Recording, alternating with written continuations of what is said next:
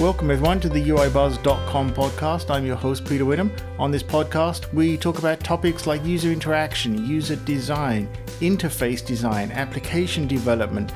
It might be tools, techniques, or trends, anything along those lines. So why don't we go ahead and let's get into it.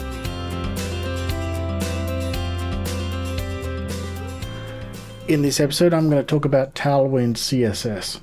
So the first thing to point out is if you go to tailwindcss.com, tailwindcss.com, you're going to find the libraries there that I'm talking about. So what is it? It's a utility-first CSS framework is how they describe it. So what does that mean? It's a whole massive library of CSS classes that you can combine together to get the layout that you want to use, which at first I was skeptical. I was like, I'm using a library, but actually this is so fantastic that I'm now using it for everything that I work on for the web. Now, when it comes to installing it, really the best way is to follow their instructions and their suggestions, which is you're going to do an npm install of Tailwind CSS. They recommend doing post CSS and auto prefixer as well to take care of some of the housekeeping, which I think is a good idea. You can just use it out of the box like that, right? You can just do an npm install and then include the CSS like you normally would in your project, and away you go using the classes. If you want to, they do have the option for you to set various configuration items, of which I use one of them. So what you can do is if you do something like npx tailwind css space init, it's going to create a tailwind.config.js file for you. And the beauty of that is it's going to have the format, the sort of the JSON layout there ready for you. But in there, you can put any configuration for anything that you want to override. So for example, I like to have all of my containers centered. So I have a configuration item in there that tells all of, if I'm using a container, by default center it unless I say otherwise. So it's kind of a global level setting override there. Now moving on from that though, their documentation is absolutely fantastic. And you can find it if you just go to tailwindcss.com/docs.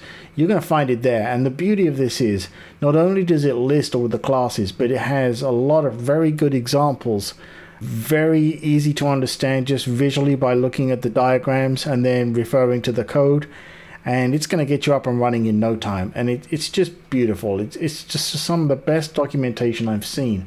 So picking a couple, for example, you have containers, there's some for Flex, all of those kind of things, all the different layout options, floats, positionings, overflows, all of those, right? So for example, on the Flex, you can just go in and you can just say to it, okay, there's a class called Flex. It's as simple as that. Now, you may be wondering about things for responsive sizing. Well, that's taken care of for you as well. Out of the box, what happens is each of the classes actually has a responsive version. So let's talk about that just very quickly so that you can understand how the responsive design works. You can actually go into the configuration and put anything you want in there, but out of the box, they're going to give you various sizes. They reference them throughout the classes as SM, MD, LG, XL, and 2XL. And they're basically media queries, right? So for example, SM is a media query with a width of minimum width of 640 pixels. MD is 768 and so on and so on. So if you want to override and use a different class at a particular browser or screen size setting, you can actually do that there. What you do is you just prefix the class with, one of those breakpoints, right? So you do like MD : Flex, for example, if you want to use Flex at the medium size.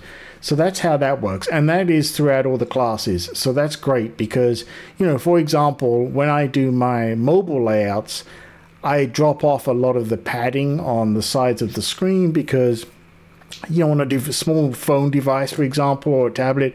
You really want to get as much content on there as you can. So I would use those prefixes in that case.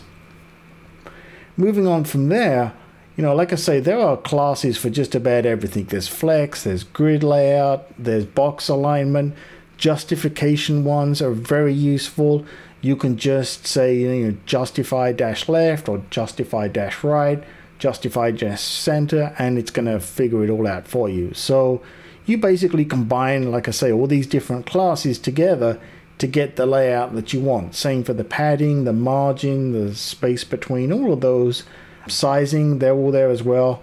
There's a whole ton of typography classes, which is very nice to make that easy. One of the things I really like, and I'm going to use the background one here as an example, if you go in and you want to have a specific background color, they have a whole bunch of color presets in their libraries that are just really nice and very easy to use. So for example, let's just say you wanted to have a medium gray kind of background.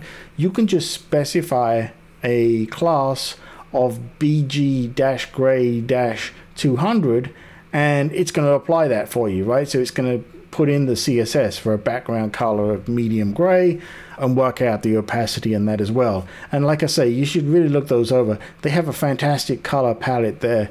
Even if you just use those quickly for checking your layout, doing your prototyping, all of that kind of stuff, it's just very handy to have all of these presets, very large range of colors in there to work with. We have transitions and animation classes in there. There's transforms, a whole bunch of interactivity ones for setting the cursor. So let's say you want to set the cursor when you roll over something. You can just apply a class like cursor. You could do cursor dash weight, and it's going to show change the cursor to the weight cursor for any particular system.